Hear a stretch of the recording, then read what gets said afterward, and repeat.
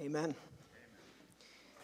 I hope you all listened to Pastor Rob's prayer because I was back there praying along with him, and that was pretty much the sermon. So that's pretty cool. Good morning, Terra Nova. For those of you who don't know me or may be visiting today, my name is Dennis Gardner. I serve as the operations director on staff. I occasionally get to lead our corporate worship time. Today I have the honor of unpacking a piece of the book of Matthew in sermon format. This is not my normal lane, but I'm glad and I'm humbled to be able to do this here for a second time. I went back and forth whether or not to acknowledge the whole fact that today's Halloween, right? Last night I went to my first grown-up costume party. Here's a picture of me. Going over my sermon notes because I was thinking, what am I doing here? Turns out costume parties are good for introverts. You know, I just put my helmet on my head and figured I can just go over my sermon notes in my head, and if somebody came near me or approached me, I would just go like this. And then hopefully they would walk away. And I think at this point I was actually thinking to myself, I wonder how I can work into the sermon the quote, "I find your lack of faith disturbing." Kind of fit a little bit, but Halloween.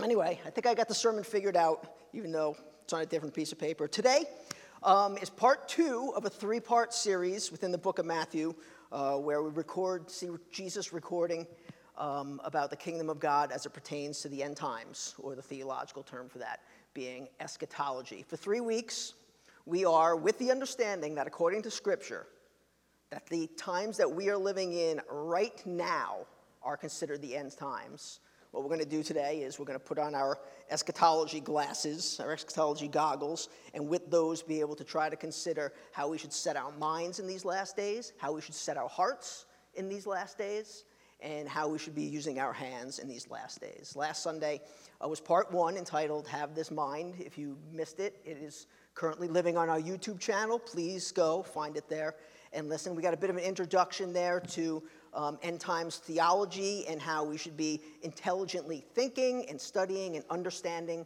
what is sometimes a pretty confusing part of our faith. Next Sunday is going to be Have These Hands. Pastor Tori is going to focus on stewardship and how that, the parable of the talents and how stewardship pertains to the end times. He'll probably give us a bunch of to-dos and how-tos with an end times concentration. Today is Have This Heart. Now, considering around the office, I tend to be Mr. Pragmatic, and Pastor Tori tends to be a little more heart-motivated. I'm forced to wonder whether or not I wasn't assigned this particular sermon on purpose. Maybe so, maybe not, but I did think about that during the week. So let me quickly just give a quick end times recap from last week. Pastor Tori gave us various eschatological terms like amillennialism and postmillennialism and historic premillennialism and dispensational premillennialism. He left one out, though, panmillennialism. Very important. Panmillennialism, or otherwise known as the Pan Theory. Anybody heard of this one?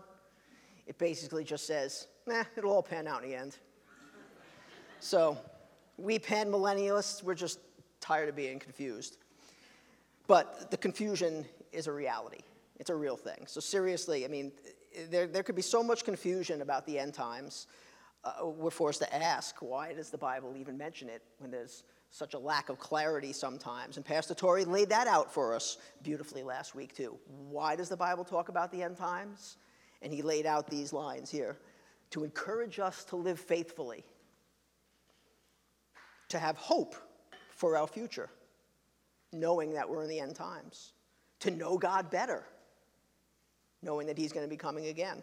To rest in the knowledge that he knows, even if we don't. To endure to the end, and to engage in the Great Commission. And lest we get bogged down in obsessing over exactly when Jesus is coming back to earth, Pastor Tori referenced a great verse in 2 Peter in regard to us having a mind and paying attention and to have patience. It's from 2 Peter chapter 3, and it says this, "But do not overlook this one fact, beloved, that with the Lord, one day is like 1,000 years, and 1,000 years as one day.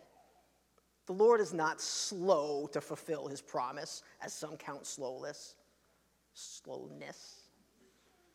but he's patient toward you, not wishing that any should perish, but that all should reach repentance. We're on a different timeline than God. For you Loki fans, that makes us variants. So for today's passage, now we'll jump in today's passage here.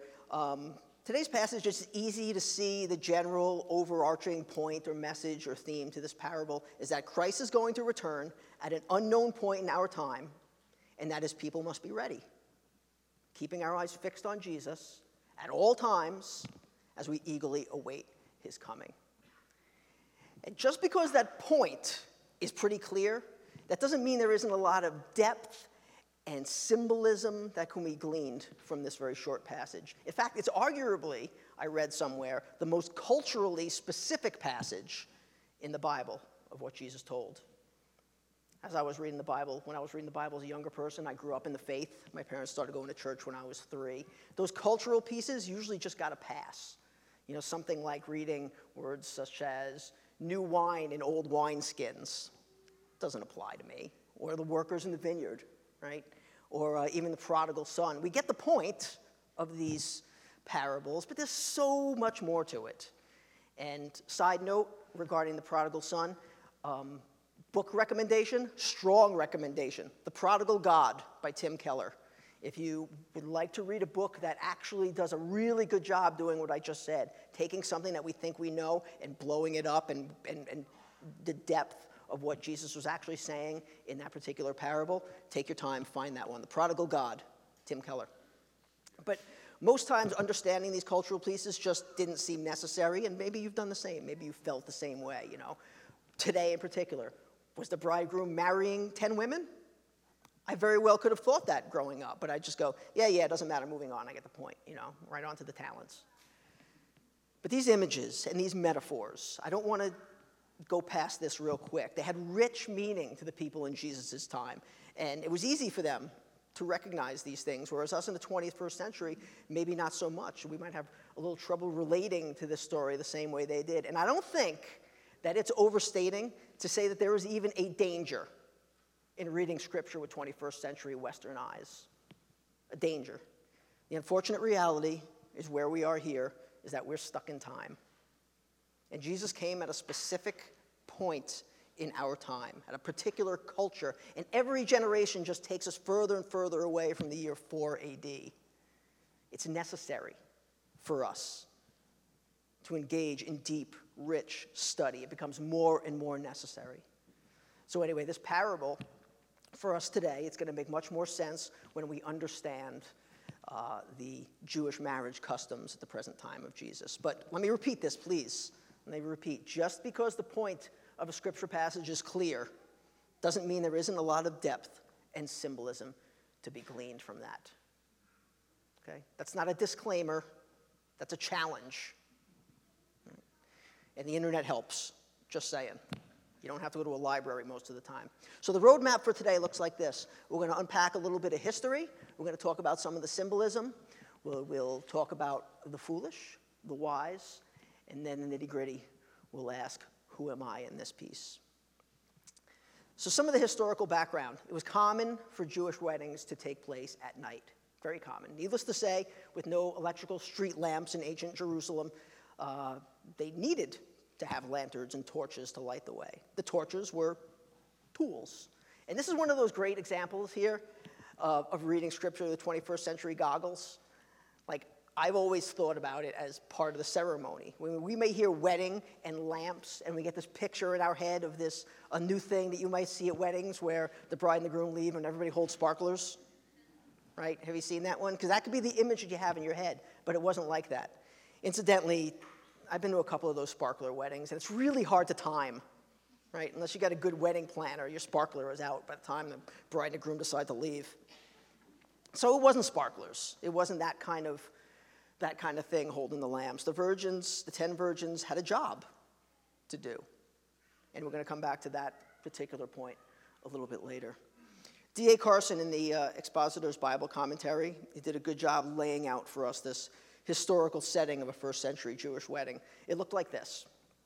First, the bridegroom with some close friends would leave his own home, and he'd go to the bride's house, where there were likely a lot of various ceremonies, the main one being the actual wedding ceremony proper, right?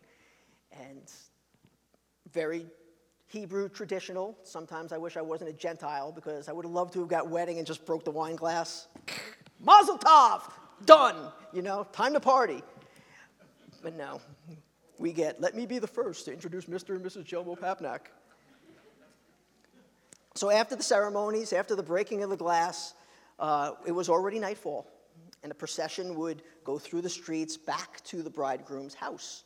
And everyone in the procession was expected to carry his or her own torch. And it was not only necessary to see having these torches, but it would be assumed that people without a torch were party crashers, or maybe even brigands trying to get in there and cause trouble. And I find that to be a really interesting piece to learn, because again, I can't unsee this. That sheds so much cool light on verses 11 and 12 that says, afterward the other virgins came also saying, Lord, Lord, open to us. But he said, truly, I say to you, I don't know you. I mean, that could have been a very honest answer. You don't have your torches. I don't know if you're supposed to be here. And the torch itself was either a lamp with a small tank and a wick, or it might have just been a rag on a stick that was soaked in oil, and it needed constant re-soaking to maintain the flame. The 10 virgins were likely bridesmaids who had been assisting the bride, and part of that assisting duty was that they were expected to go ahead and meet the groom at his house for when the groom came back with his new bride. And it was at the groom's house then that the banquets and the ceremonies and the festivities would normally get underway. And as with many ancient Jewish festivities, it would probably last several days. I'm going to move on real quick here to some of the symbolism here in that picture. So you got that picture in your mind, yes, of all the holding the lamps, the processionals, the wedding, the celebrations. And again, one thing that I might be repeating myself, that I love about learning that this symbolic and historical pieces is that once we see these things, we kind of can't unsee it. And thankfully, it then enhances and informs our reading of Scripture for the rest of our lives. So take note of these things. It's not just filler. These historical pieces are important. The first piece of symbolism is the obvious one, right? The bridegroom is Jesus Christ. And this is a common picture in Scripture. If you're familiar with Scripture at all, you'll see this. In the Old Testament, in Isaiah and in Hosea, God pictures himself as the husband of Israel. And in today's passage, another little piece that might go unnoticed is just a subtle but not so subtle way of Jesus saying to those around him that he himself was God incarnate, the husband of Israel. Now, here's where it seems to deviate a little bit from what we generally understand with this kind of symbolism. In the Bible, Jesus is regarded repeatedly as the bridegroom, and a largely accepted implication is that his people are the bride.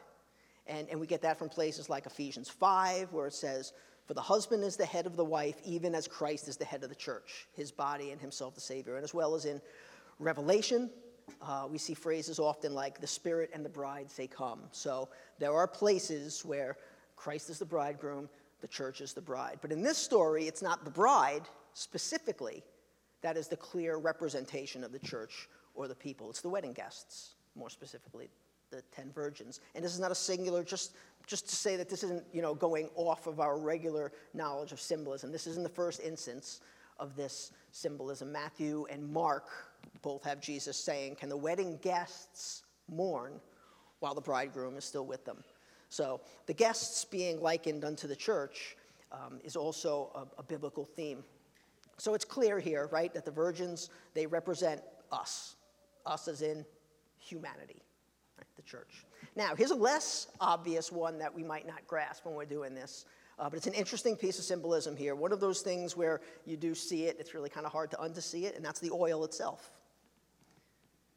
Oil had a major centrality in Jewish life because, as we see, it was used for fuel, for keeping the lights on. It was for anointing oil in the temple as part of the grain offering. Oil was used to anoint kings as a sign that they were chosen to rule. It was used to sanctify priests, to sanctify the tabernacle, to sanctify the furnishings. It was used for cooking, for topical moisturizing. It was used as perfume. And it was a commodity. was a symbol of richness and prosperity and joy. And to say that somebody was destitute or in dire straits was to say that they had no oil. This is how important this was. And biblical commentators tend to strongly agree that even though it's not always the case with oil, that throughout the Bible, oil's major representation is the power and the presence and the work and the anointing of the Holy Spirit. The oil declares something sacred. It declares something set apart, dedicated for a holy purpose, is what we look at when we see oil. And finally, we see the vessels themselves that the virgins are holding, the lamps or the torches. They represent the hearts of the ones that bear them. So today's sermon being Have This Heart. Here's the spoiler alert. Here's the main theme. The main point here is that to be ready for Christ's return, our hearts require regular refilling with the presence and the power and the work and the anointing of the Holy Spirit. And they are to be sacred, set apart, and dedicated for a holy purpose. That was a long sentence. Can I read it again? The main point here is that to be ready for Christ's return, our hearts require regular refilling with the power, the presence, the work, and the anointing of the Holy Spirit. They're to be sacred, set apart, and dedicated for a holy purpose. So how do we do this? What does this look like? Let's look at the players. We'll move on to the foolish here. Where did the foolish go wrong that they merited eternal banishment from the kingdom of heaven? You may remember back in Matthew when we were in chapter 7. You probably won't, because I did the homework, and it was on May 10th of 2020, so you were probably watching it in your living room. Here, Jesus had already covered quite clearly, in a very heavy, non-parable format during the Sermon on the Mount. Matthew 7:21-23 says this, "Not everyone who says to me, 'Lord, Lord,' will enter the kingdom of heaven, but the one who does the will of my Father who is in heaven. On that day, many will say to me, 'Lord, Lord, did we not prophesy in your name and cast out demons in your name and do mighty works in your name?' And then I will declare to them, 'I never knew you. Depart from me, you workers of lawlessness.'" So you catch the similarities there, right? Of course, the "Lord, Lord" piece and the "I do not know you" or "I never knew you." So this obviously and pretty harshly makes it so that the foolish virgins here represent the non-believers, maybe, the uncommitted believer, those who've accepted a false theology or a false doctrine, those with a self-centered theology or doctrine. It's likely that being a lamp bearer for these ladies, for these young women, was an honorable job. And in that way, we can make a faint correlation to modern-day bridesmaids or groomsmen, whereas, they are up front standing in honor with the guests of honor. But could it be that the foolish were more focused on enjoying their status of importance rather than being focused on why their place was important? Were they more concerned about the party than they were concerned about the bridegroom and his processional? Were they not understanding or taking their jobs seriously enough? It's probably a combination of all. And when the time comes, their hope is that their association with the wise, their association with the true believers, will bring them into the kingdom at the end. "Give us some of your oil," they said. And this, of course, is never the case. Hear this piece that we're going to take away from this. Hear this. No matter where you are in your walk of faith with Christ, or maybe you're even starting out right now in your faith in Christ, please know this. One person's faith in Jesus cannot save another. Simply and unsettlingly stated, the 5 virgins without the oil represent false believers who enjoy the benefits of a Christian community, but without a true love for Christ. And in that moment, And remember, we have our eschatology end times glasses, goggles on here. In that moment, they learned they could not make themselves ready by begging or borrowing or crying. It is to be filled with the Holy Spirit that makes us ready. Yes? Closely examining the foolish here and their lack starts to paint a picture of the wise. So we can see who the wise are by seeing who the foolish are. And the 5 virgins who had the extra oil represent the truly born again, who are looking with enthusiasm for the coming of Christ. Now let's talk about preparation for a second, right? Theirs isn't like simply a Boy Scout-esque kind of preparation, the always be prepared. Just in case something goes wrong, I can save my own life. This is different, right? The 5 wise preparation is different. Their reasons, their true motivation for preparedness, their heart, if you will, is serving the bridegroom on behalf of the bride. That's where their hearts were, with the bridegroom. And if their vessel was not filled, they knew how and where to rectify it due to their brand of preparation. They have a saving faith, and they have determined that whatever occurs, whether it be length of time or adverse circumstances, when Jesus returns, they will be looking for him with eagerness. All right, so now we get to it. This is the scary part, right?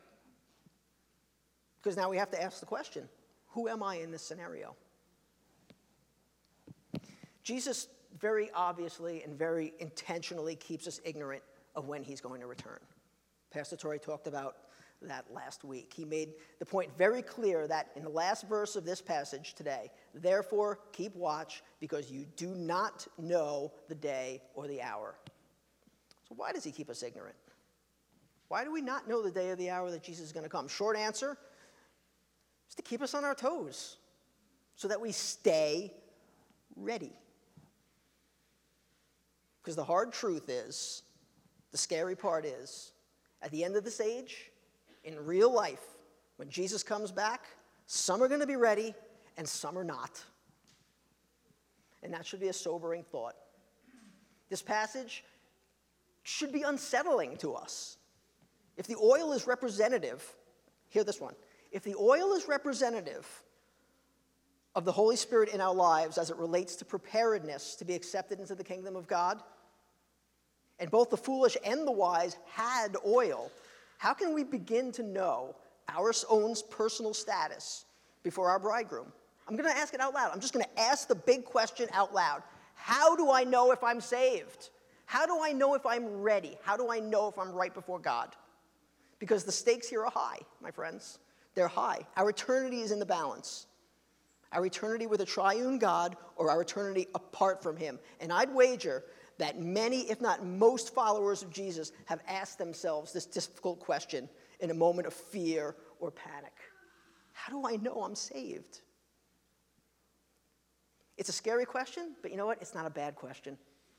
It's not a bad question at all. Much like our ignorance of the time of the second coming, this question should keep us on our toes, desiring to draw closer and closer to Jesus with hopeful anticipation and ever filling and refilling our vessels.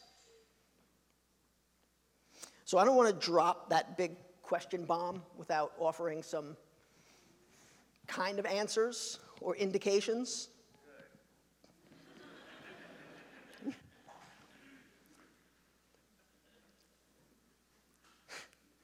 Here's the big one. And again, Pastor Rob prayed this. Pretty cool. What must I do to be saved? You may have heard this, what I'm about to read, 1,000 times. And that's not overstating it. You really may have heard this 1,000 times. Hear it again. Or you may have never heard this before in your life, and you're hearing these words of Christ for the first time. Hear it now. For God so loved the world that he gave his only Son, that whoever believes in him should not perish, but have everlasting life. In Acts 16, right, an angel miraculously frees Paul and Silas from prison. And a stunned prison guard looks at them, and what's the first thing he asks? He took them out and said, "Sirs, what must I do to be saved?" And they said, "Believe in the Lord Jesus, and you will be saved." Yes, it is that simple. I recently watched a video on YouTube where somebody asked Pastor John MacArthur, "How do I know I'm saved?" So for our purposes today, for a focus on how we must have this heart, it was insightful to know that these might be some of the heart implications to say that I'm one of the wise and not one of the foolish, that I'm having my vessels filled with the Spirit. Pastor MacArthur had this to say: the first evidence of our faith is love. What do you love? Do you love the Lord? Do you love his word? Do you love his people? This is the first implication. We can go right back to John 3:16. For God loved us, and we in return love him. So there's an indication that you're filling up your vessels. Love. Another is humility. A true, ever-searching, ever-growing understanding of the undeserved gospel of grace. A constant, humble awareness of our own sin. And the Apostle Paul articulates this very well in another very famous, very oft-used scripture from 1 Timothy.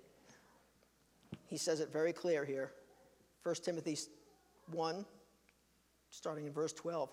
Paul says this: I thank him who has given me strength, Christ Jesus our Lord, because he judged me faithful, appointing me to his service. Though formerly I was a blasphemer, a persecutor, an insolent opponent, but I received mercy because I had acted ignorantly in unbelief. And the grace of our Lord overflowed for me with the faith and love that are in Jesus Christ. The saying is trustworthy and deserving of full acceptance that Christ Jesus came into the world to save sinners, of whom I am the foremost, of whom I am the worst. There is a humility there that understands who he is and what the gospel means. Another indicator is obedience. Do you love and long to obey the Lord? This is not to be understood, just to be clear, in obedience in the sense that we need to earn our salvation. We'll never be perfect. But the indicator here is to look honestly at our trajectory of our life. Are we being obedient? Are we looking for direction, not perfection? Another good indicator, the final one, are trials. What can your faith survive? These are important questions to be asking ourselves. Do you have a faith that will stand testing when the crap hits the fan and cancer or death or any of the terrible things that we have on this side of heaven come up? Are you able to say, like Job, though you slay me, yet I will trust you? Here's a piece of good news.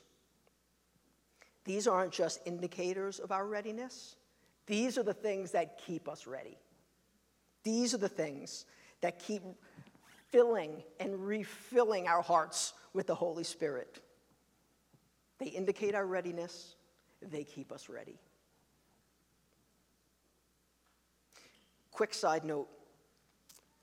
One other piece of this parable that I thought was interesting and I don't want to step past is that all 10 of the virgins slept. And that's an interesting addition because a lot of times in Scripture we see sleep as a negative thing, right? They'll say many have slept, or you might even go to the Garden of Gethsemane, right, and see Jesus with the disciples and they're falling asleep. And he's like, what are you doing? Wake up. You're not supposed to be sleeping. In this sense, I think it's interesting to note that sleep is not a negative thing. In fact, it may represent waiting, or it may represent the passage of time, or maybe just normal life. One commentator wrote, the fact that all the virgins were sleeping when the call came indicates that it doesn't matter what you're doing when Christ returns. We may be working, eating, sleeping, pursuing leisure activities. Whatever it is, we must do so in such a way that we don't have to go, I need to quickly make things right when he comes. So ask yourself this question too. A lot of questions for you today, I'm sorry. How do we keep our hearts in a state of preparedness and filled with the Holy Spirit when we're at work, or when we're parenting, or watching the latest Marvel movie? Being in a good, constant state. You know, I think a good way to think about it is we always come back to that verse that says, pray without ceasing. And you go, well, I know I can't really do that. I can't constantly be praying. But you're always, in all that you're doing, having a heart of prayer, being constant and mindful of the love and the obedience and the trials and the humility. So the readiness of our hearts is more than one piece, too. There's one other piece to pull out of this passage. We have some language at Terra that actually kind of lines up with this, the wordage that we use. The first element being the monastic element, right? So for those of Terra, you know for a while, but when we say that something's monastic, we're talking about the monastery, the church, our individualness, the church as Christ. It's an internal piece, we call it. And that's keeping our hearts ready to be with the bridegroom and what it means for Christ-following individuals and what it means for the church. And that's everything we just talked about, is what it means for our hearts. But this parable has another piece. This parable has another piece that's missional. There's an external piece to this as well. And now we come back to it. The 10 bridesmaids had a job, and 5 failed. They needed to be ready. And their readiness wasn't about their individual selves just getting into the party. It was dark. It was midnight. Their presence was necessary to prepare the way, to make the way clear, to lead the way. And likewise, we need to be ready. Our world is dark, and it is getting darker. Our job is vital, to prepare the way and to make it clear.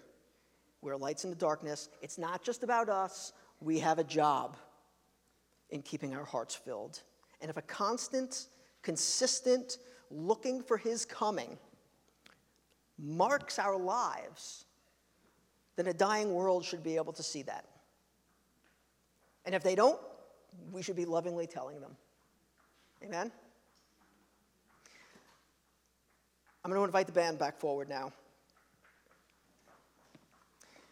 I'm going to leave us with one really good scripture passage that articulates a lot of this, what the saving grace and faith looks like in a believer's life. And it's Titus chapter 2, verses 11 through 14. And as I read this, try to apropos that to everything that we heard today regarding today's parable.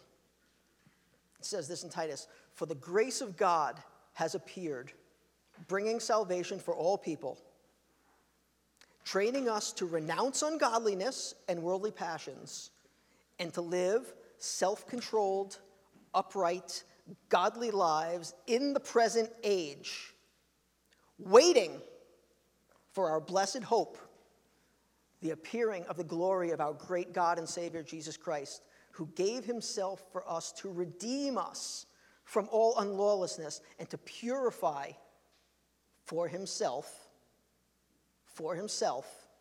a people for his own possession who are zealous for good works." May we not be found going away to make a purchase when Christ returns. What are we filling our hearts with instead of Jesus? Take the time. Take the time. Take the focus. Fill your lamp. And spend the rest of your days building up that extra oil. How? By ever doing the will of the Father, taking on the character of Christ. And then you get to rest in knowing that Jesus is enough. Keep waiting, keep watching, and keep working with joy and with anticipation for Christ's return. Let's pray. Father, thank you for your word.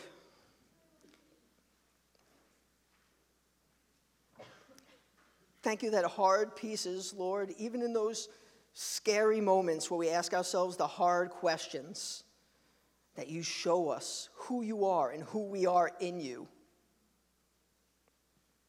and that we can rest. Help us to be ever mindful, to be ever loving and humble and obedient, and that we would keep our hearts filled with your Holy Spirit, and that one day we get to be at the wedding of the groom. Thank you, Lord. We pray all these things in Christ's name. Amen.